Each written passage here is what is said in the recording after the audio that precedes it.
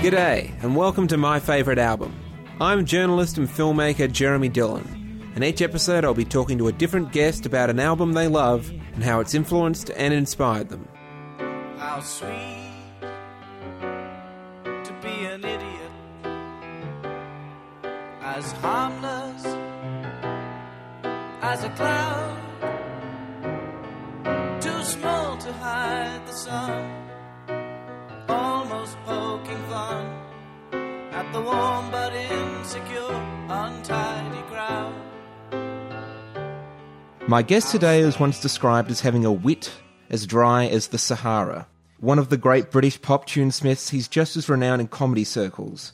From the Bonzo Dog Doodah Band to his work with Monty Python, the Rutles, Rutland Weekend Television, the Innes Book of Records, his songwriting embraces the fundamental silliness of popular music in a way that's never mocking and engages the heart as much as the brain. He once said, "I am an observer. I am more like a painter than a songwriter, more of an artist than a salesman. I am an idiot." Neil Innes, welcome to My Favourite Album. Thank you, Jeremy. Howdy, everybody, and good day.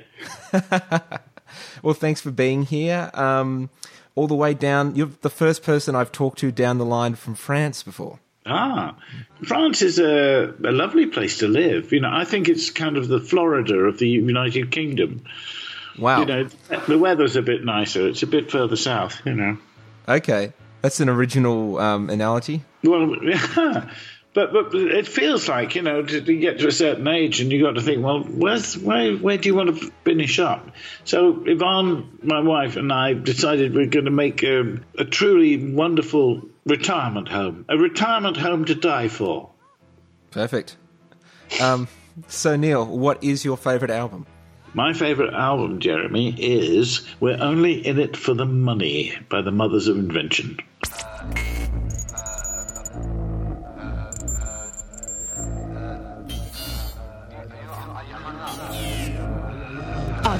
Out of sight, yeah. Listen, are you hung up? You're strung up, are you? I can't understand. Out of sight, yeah. Listen, are you hung up? One of these days, I am going to replace everything in the world. So this album came out in 1968. So for a bit of context, tell me about what else you were listening to at the time. I mean, this is right in the thick of when you were out there starting to make records. So tell me about how you first heard this record and what your initial reaction to it was at the time. Well, I didn't know much about Frank Zappa until Urban Spaceman came out. And one of the, I think it might have been the Melody Maker or something, got him to review it.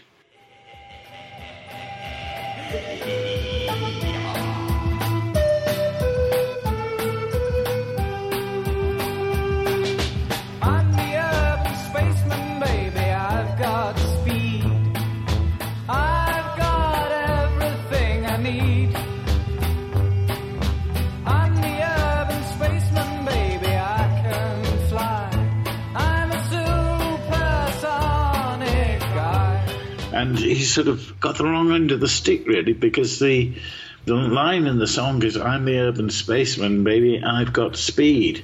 And he immediately thought I was talking about drugs. Well, he said, every speed freak will enjoy this record.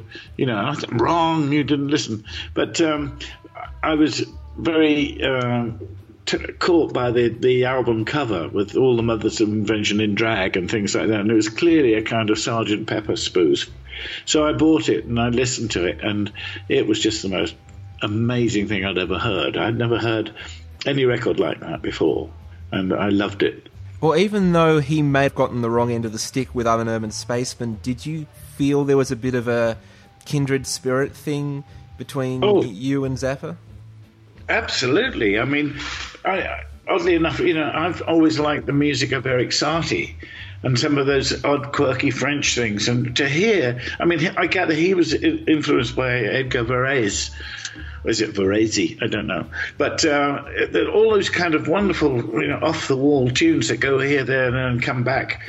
It's just, it's second nature to me. That's my kind of stuff. feels like I've been listening to it a lot over the last few days in advance of us doing this, and it feels like an album that was perfect for a time when people listen to records really attentively, and it's the kind of record that it's hard to just like have on at half volume in the background at a party. It kind of demands a lot of attention and focus. It's certainly not something you'd put on over dinner. No, but I mean, that's the thing. I think people did listen to albums, intently.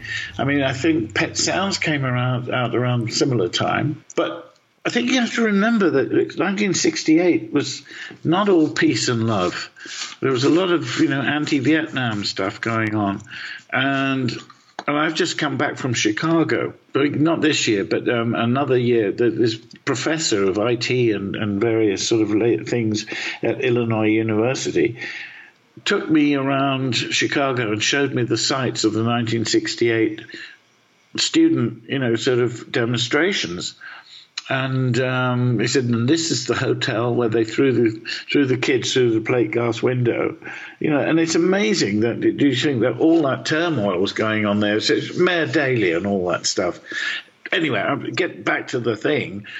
Zappa caught that moment, cop, killer, creep, pow, pow, pow, and it was about something. And it had this effortless, kind of structure and weird, melodies, beautiful little intricate melodies that sort of somehow meshed with the other ones.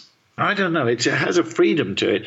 A lot of, Zappa stuff I can't bear. But, it gets too noisy and improvisation for the sake of it and whatever. But this is really focused. I think it's a work of art. It kind of does. There's that idea of like cognitive dissonance, being able to hold two ideas in your head at the same time. And I think people maybe struggle with that sometimes with records like this, where on the one hand there's a strong element of like satire and like cultural satire and political satire to it, and also political commentary, and then on the other hand it's this really inventive musical record that can just be appreciated on that level. But I think people have trouble with the idea that you can do those two things at the same time sometimes. Well, I suffer from that a bit. I don't see why. I mean, Shakespeare did comedy and drama. I don't see why you can't mix the two, because everyone's life is a kind of mixture of comedy and drama. What's the ugliest part of your body? Little things like that crop up. And you need those things to sort of lighten the more objective and unflinching look at the downside of this far from perfect world. I think he managed it. He caught it. Sometimes you need a following wind, and he probably had it. But I can almost probably I could run the whole album through in my head. The different structures and the different songs. Concentration Moon over the camp in the valley.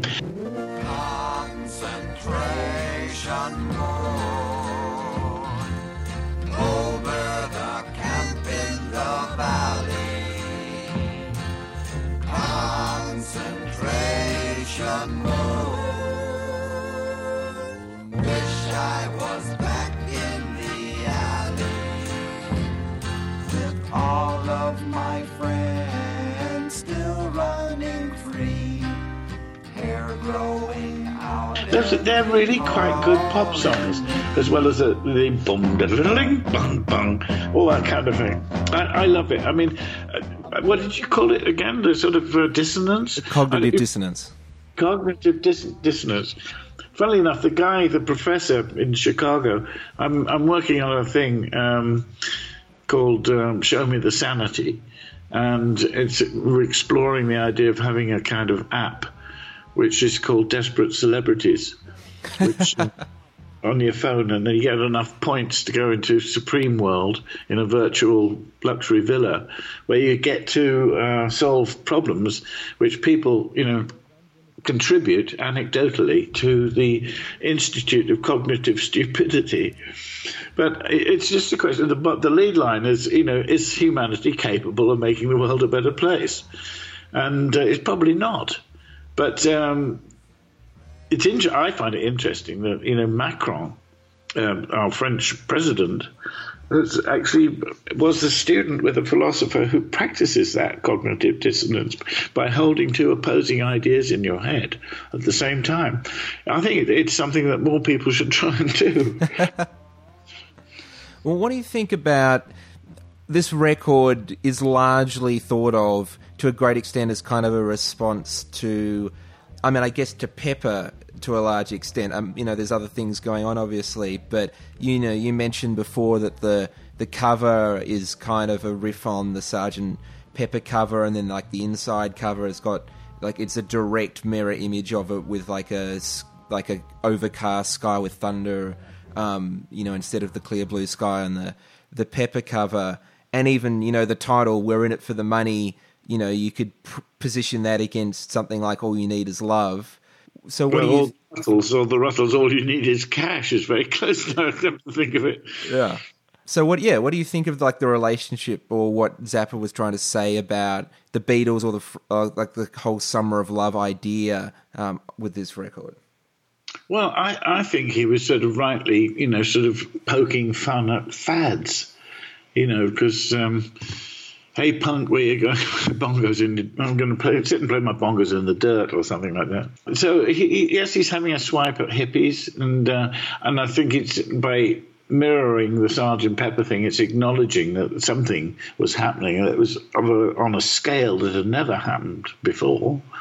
It's funny that this year that Sgt. Pepper went into the American charts at number one, straight in at number one, 50 years after it was released. I mean, it's an enormous, sort of iconic moment in music history, Pepper.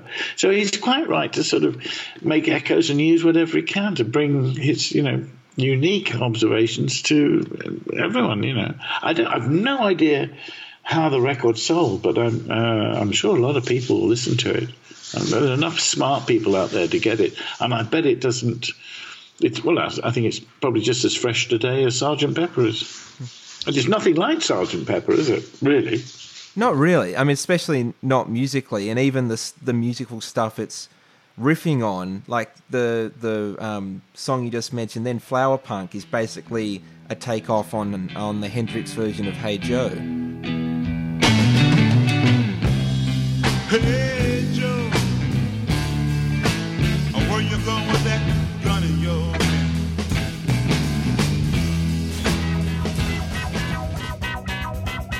Hey, Pop, where you going with that flower in your hand? Hey, Pop, where you going with that flower in your hand? Well, I'm going up to Frisco to join a psychedelic band. Going up to Frisco to join a psychedelic band. Hey, Pop, where you going with that button on your shirt? Yes. Hey, punk, where you going with? Yeah, with that flower in your hair. That's right. That's the one. Yeah. Yeah. So it even with the musical side of things, it's not really. Although sort of there's a bit of that collage and like orchestral linking stuff, I guess, which you could say is like sort of riffing on the transitions on Pepper and the way it was all held together like that, maybe. Well, probably, yeah. I think if I remember it, sort of, hey, punk, where you going with that button on your shirt? I'm going to the Love-In to sit and play my bongos in the dirt. It's great. It's hard to sort of. It's probably a bit like describing a painting. To describe a record because it's really in the medium that it is in. It's that abstract, wonderful nature of music that it's not just verbal. The lyrics are a part of it, but it's the sense of the colours and the harmonies and the melodies that go this way and that. You can't really do it justice in words. Well, it's been nice talking to you then. Let's wrap it up. I guess there is, the famous, I actually don't know if it's an accurate quote or not, but the famous Zappa quote that everyone used to throw at rock journalists was writing about music is like dancing about architecture. But it is, though, isn't it? It's just a bit like, have you ever, I remember John Cleese, sort of saying how difficult it is to describe wines. you know, the taste, a taste of something, you know. I mean, you get wonderful, pretentious language, you know, describing wines. And one falls into that danger of, you know, trying to describe paintings or records. You know, maybe I think We're Only in It for the Money has, you know, sort of the flavour of nettles and inner tubes. I don't know. It has a bouquet.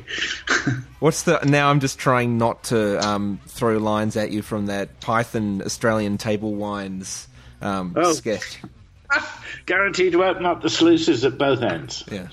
Listen, Yeah. not a wine for drinking, it's a wine for laying down and avoiding. Yeah. Another good fighting wine is Melbourne Old and Yellow, which is particularly heavy and should be used only for hand-to-hand combat. At the time this record came out, when you were getting into this record, was it, and I guess more broadly like the Mothers of Invention, something that the other like musicians that you knew and were hanging around with also appreciating? Were you turning other people onto this record? Was there like a general getting of this? Oh, yeah. Everyone, I said, oh, God, if you should listen to this and whatever. In fact, I got several of other, Weasel Ripped My Flesh, Reuben and the Jets. I mean, I forgot that when the Bonzos went to L.A., Zappa came down to see us, but he didn't say hello, but the other Mothers of Invention did, and we went back to Artie... Oh, golly, I can't do names. Unbelievable. Anyway, Artie Tripp. We went up to his house in Laurel Canyon, and that was the first time, believe it or not, as an art student, I'd never seen a book of M.C. Escher's drawings. He had one, and I was knocked out like that. And it was like the camaraderie between the Bonzos and the Mothers was instant and chuckly and a lot of fun. To meet the people who played on the album was a real thrill. And to find that there's the absolutely like-minded, probably better musicians. I'm assuming they got what you guys were doing and probably recognised the commonality between the two of you. Absolutely, I mean, you've got to remember the Bonzos they made quirky records, but their medium was live performance. Vivian Stanshall was extraordinary, He had a presence, this man is dangerous, He only had to walk on stage and you couldn't take your eyes off him. What's he going to do, And and so nobody, who saw the Bonzos ever didn't like it. It was because of Viv. He had such a presence. We did the Fillmore West because Bill Graham, who used to run the Fillmores, asked us to do the Fillmore East, and after he'd seen what we did, he said, "You've got to come to the thing. I can't pay you, but I'll fly you out there and you have a hotel, whatever." And so we said, "Well, we want to do it," So we went out there, and our act at the time started off with a thing called "We Are Normal and We Want Our Freedom." Which is not a million miles away from sort of that kind of period of the Mothers. And Roger used to wear a striped hooped T-shirt with a matching striped funnel on his head that went up about 4 feet. So he's like a chimney head that matched his T-shirt, and he had a long arm that went onto the end of a long guitar on elastic. And he'd leap about with that, and then his head would explode. And then Vivian would come out and we'd go into Blue Suede Shoes, and we played Blue Suede Shoes, and then all of a sudden the music would stop and we'd mime, and then Viv would look around for something to kick, and then the music would all come back in again.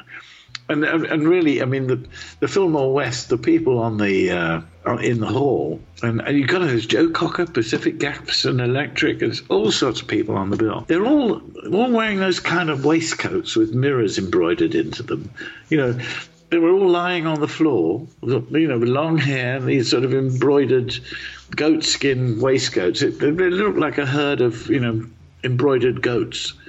And we started our thing, and people were going around sort of offering uppers, downers, diagonals, or whatever. And when Viv came out, and Roger's head explodes, Viv's come out, the music stops, and then whatever. By the end of it, they're all on their feet shouting, "Bring 'em back, Bill!" God, it must at the end of that, you'd think they'd go, "Well, bloody hell, we don't need the drugs anymore," or did they kick in early? Well, who knows? I mean, I think a lot of the drug thing was not really there. You know, it was made up about sort of druggy hippies.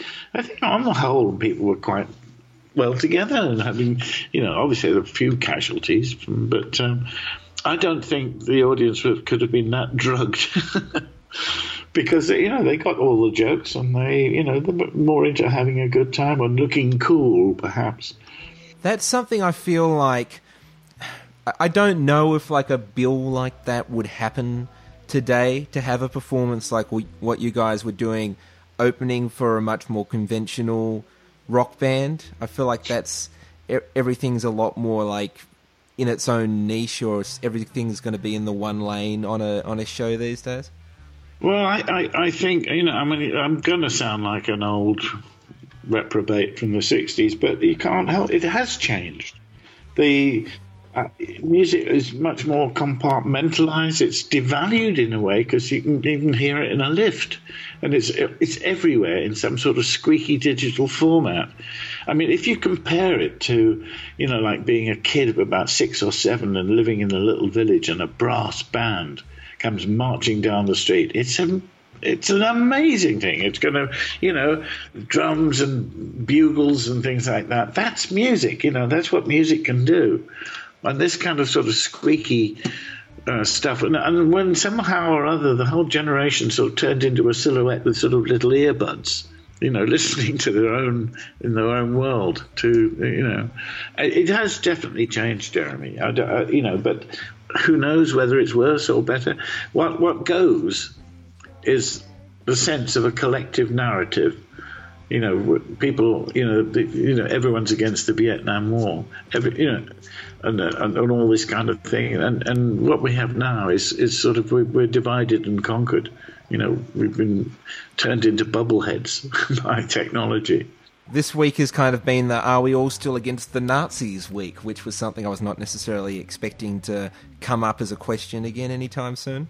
No, me too. I mean, I've been sort of smugly thinking, what a lovely life I've had. You know, I was born just after World War II, and I didn't have to go into the armed forces to do a national service or anything. I grew up in the 60s in London. I went to college in London, you know, and it looked like humanity was getting a grip on something. And to suddenly find now that, you know, and I'm 72. What's the nice thing about France is you don't do 70. I'm 72, which is 60-12. But that sounds way better than 72. It does. You don't even do 80. You got to, what's it, 420s and something, you know. But it's there. It is, you know. And I can't remember the thread of what we're talking about. But it was something to do with elevator music. Yeah, the music has been devalued. It's no longer a surprise commodity. You don't actually have the ceremony of taking a record out of its sleeve and putting the needle on it. You know, I'm glad to say my grandson, who's 17, coming up for 18, is a vinyl fan. You know, and for his last birthday, we bought him Miles Davis' "Kind of Blue," and it's his favourite record. So it will come around again, you know. But I can't believe, you know, what we're saying, you know, with Nazis and everything else like that. Who'd have thought, you know, as you say, we would have regressed to something like that. It's unbelievable. And so it sort of takes the gloss off one's sort of enchanted life, you know, to have to deal with complete cognitive stupidity now. Yeah. There is that kind of counterside to any kind of progress, you know, like the benefit of technological process and connectivity. There's a almost equal flip side to it, where things regress in the opposite direction in different groups of people. Yeah, well, the thing is, it's not new. I mean, Plato said that, you know, the only way a tyranny can actually exist is because when a democracy gets complacent. And so, you know, that's obviously what happened that long ago, and it's happening again as a kind of cycle. I mean, it was awful the last century to sort of have the First World War, the war to end all wars, when they've discovered how to sort of like slaughter people on an industrial scale.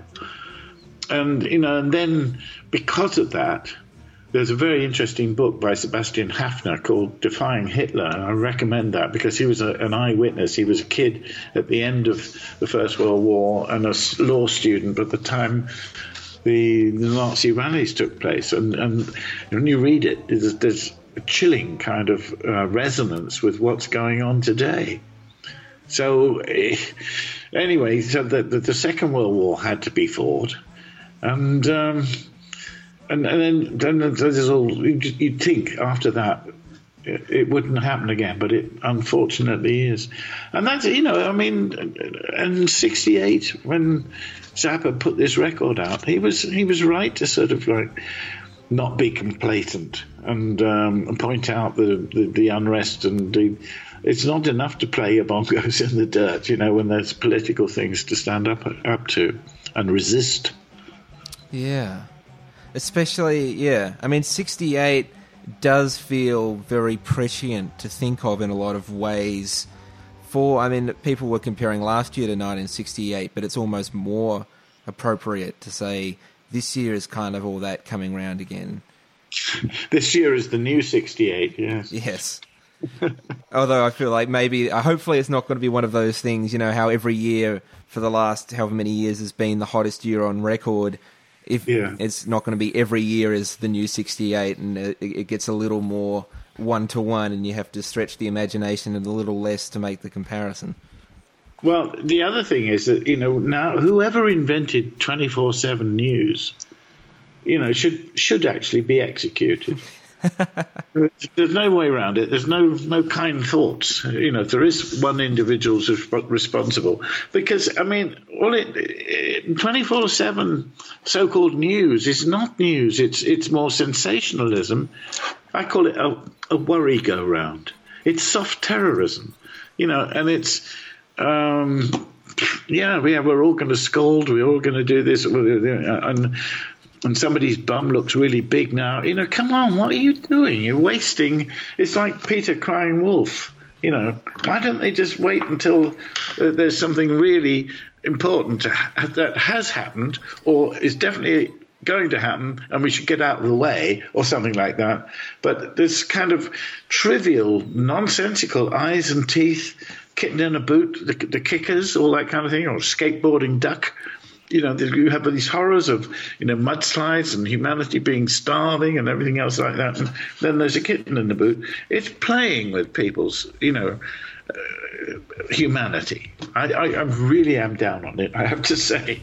I think it's gone. I think they should bring back the news just on radio and have someone you can't see wearing a perfectly good dinner jacket and a bow tie, holding like an RCA ribbon mic in front of their face and smoking a cigarette off mic. Absolutely. Yeah. That's what we want. And another thing, nostalgia's not what it used to be. Bring back the BBC World Service. Yes. Actually, the BBC World Service is probably still going. It just doesn't have the Goon Show on it anymore. Oh, the Goon Show was wonderful. Do you know that nothing's changed? At the time, the BBC, I don't know who they are who run the BBC, and I'm sure the news editors are largely responsible. They've matriculated whatever in the dark arts.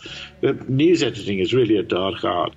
But the Goon Show, when it went upstairs to the people, the powers that be, one of them looked at the script and said, "What is this go-on show?" So nothing's changed. It's a bit like record companies not knowing what they've got, and just as well, But we've got all these kind of market research and targeting things like, and I don't know. I watched some television coverage of Glastonbury this year, and there used to be a summer TV thing called Seaside Special, and it was exactly like that. And one of the awful things, when I see huge crowds at festivals, all chanting and things like that, it's a bit alarming. I think, well, how many people here have heard of Hoagie Carmichael? I bet none of them, Well, I might push back slightly on that point because I feel like younger people these days have a far longer backwards musical memory than people at any point in history just because everything's so accessible, whereas, in 1968, if someone was, the age that people are when they generally go to Glastonbury, so in their early 20s, someone as old then as Hoagie Carmichael is relative to today, probably no one would have heard of them. Yeah, you're right. But yes, but that's it. That's my generation. So that would be an older person, but there'd be probably older people in the younger people's memory that they might sort of see. Well, that was a different level of songwriting, to the mainstream. It's like my grandson who likes Miles Davis, who incidentally said, "If you make a mistake, do it 3 times." Yeah. That's jazz, but but okay. But that's obviously just a personal kind of thing, because George Harrison was big on Hoagie Carmichael too. He wrote Georgia and loads of things, and Shanghai Lil anyway. But he was a lovely, kind of off the wall songwriter. But I mean, what's the other one who Dylan went to see? Woody Guthrie. Songs that were really about things. They've always been around there, and I suppose some still are. But John Prine is another excellent songwriter. Gretchen Peters, they're all out there. And it's I dare say that there'll always be a section of whatever generation who looks for sort of quality and something that is actually human scale, in the same way that Laurel and Hardy will always be funny because they're human beings. That everyone, it doesn't need explaining their quality. And this is probably hypothetical waffle. What's the ugliest part of your body? What's the ugliest part of your body? Some say your nose, some say your toes. I think it's your mind, your mind. I think it's your mind. I'm glad we're talking about this record, because I think more and more, having just come back from Chicago, and I have the memories of the 1968 places there, and incidentally, there's not one statue to anybody who resisted or did anything. There's not a statue to the missing students or anything. It is back in fashion. I think everything on that record is relevant to today now, especially since Trump and everything else, and the complacency of a society which has everything on tap. These little Star Trek smartphones, that you can tap and then you can find out where the nearest coffee place is. It is pretty much all there except for the jetpacks. Yeah, what happened to that? I was told we were all going to have flying cars at this point. Exactly. I feel let down, don't you? Pretty much. I mean, not that I dislike the skateboarding duck, but it's not really the same thing. No. Well, I hope people do, check this record out and listen to it again, and because I don't know, in Australia, have you got similar kind of populist people strutting their stuff? Well, one of the advantages of Australia, which I've actually just left, I'm in Nashville now. I just moved to the States for some reason. I thought this was the perfect time to move to America. But the thing we have in Australia is kind of a mediocrity corset. So there's things can only exist within certain boundaries of mediocrity, which means that we're never going to get some great transformative leader, really, in our political system, but we're also not going to get someone as much of a dumpster fire as Donald Trump. It's kind of impossible for them to really rise to the top. Yeah, I suppose, in Australia, you've got everyone scattered about, haven't you? It's a big, big place. I've been to Melbourne, I've been to Sydney, I've been to Nashville too. Nashville strikes me like a sort of seaside town, inland. You've got all your souvenir shops and your T-shirts about knowing jack shit. There's a bit of that. I mean, there's also...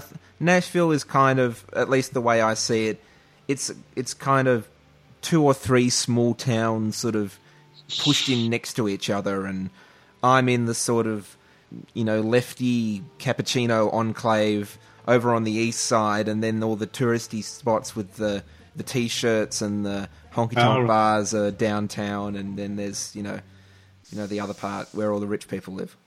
Yeah, well, it is a hub, isn't it? It's the kind of crossroads of everywhere, Nashville, isn't it? It has become that, yeah.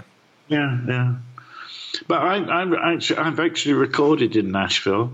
I did a children's record for the Children's Book of the Month Club, and and worked with some really good Nashville musicians, because they have a different system.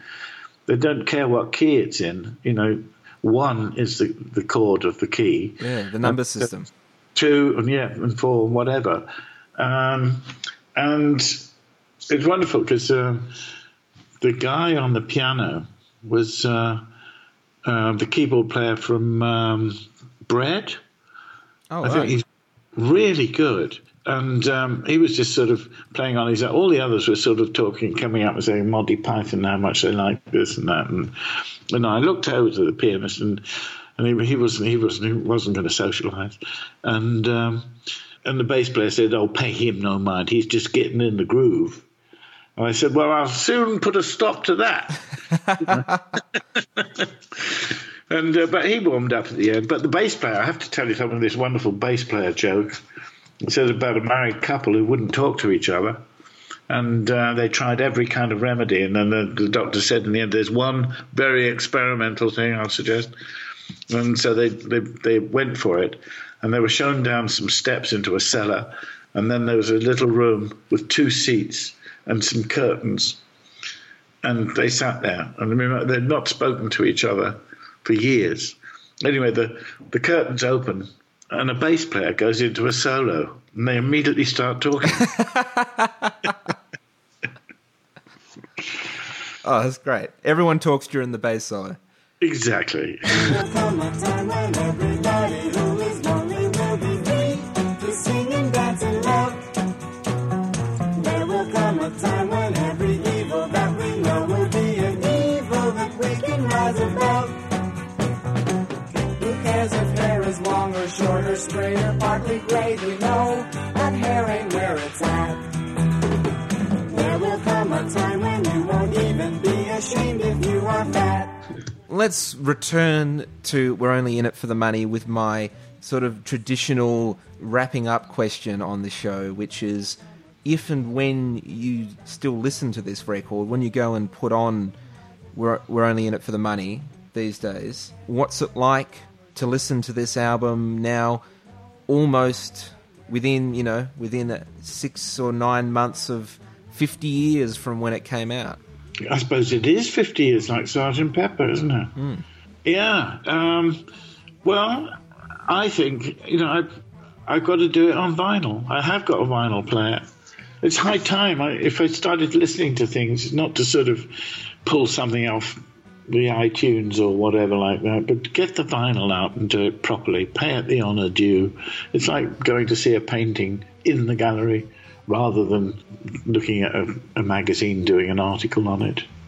Well, Neil, thanks for talking to me today about your favourite album. Jeremy, it has been a complete pleasure. Everybody who is lonely will be free to sing and dance and love. Dance and love. That's it for another episode of My Favourite Album. Thanks for listening. I've been Jeremy Dillon. You can follow me at Mr. Jeremy Dillon. Like our Facebook page at facebook.com/myfavoritealbum. Subscribe on iTunes, and if you dig the show, please leave a review. Thanks again for listening, and see you next time.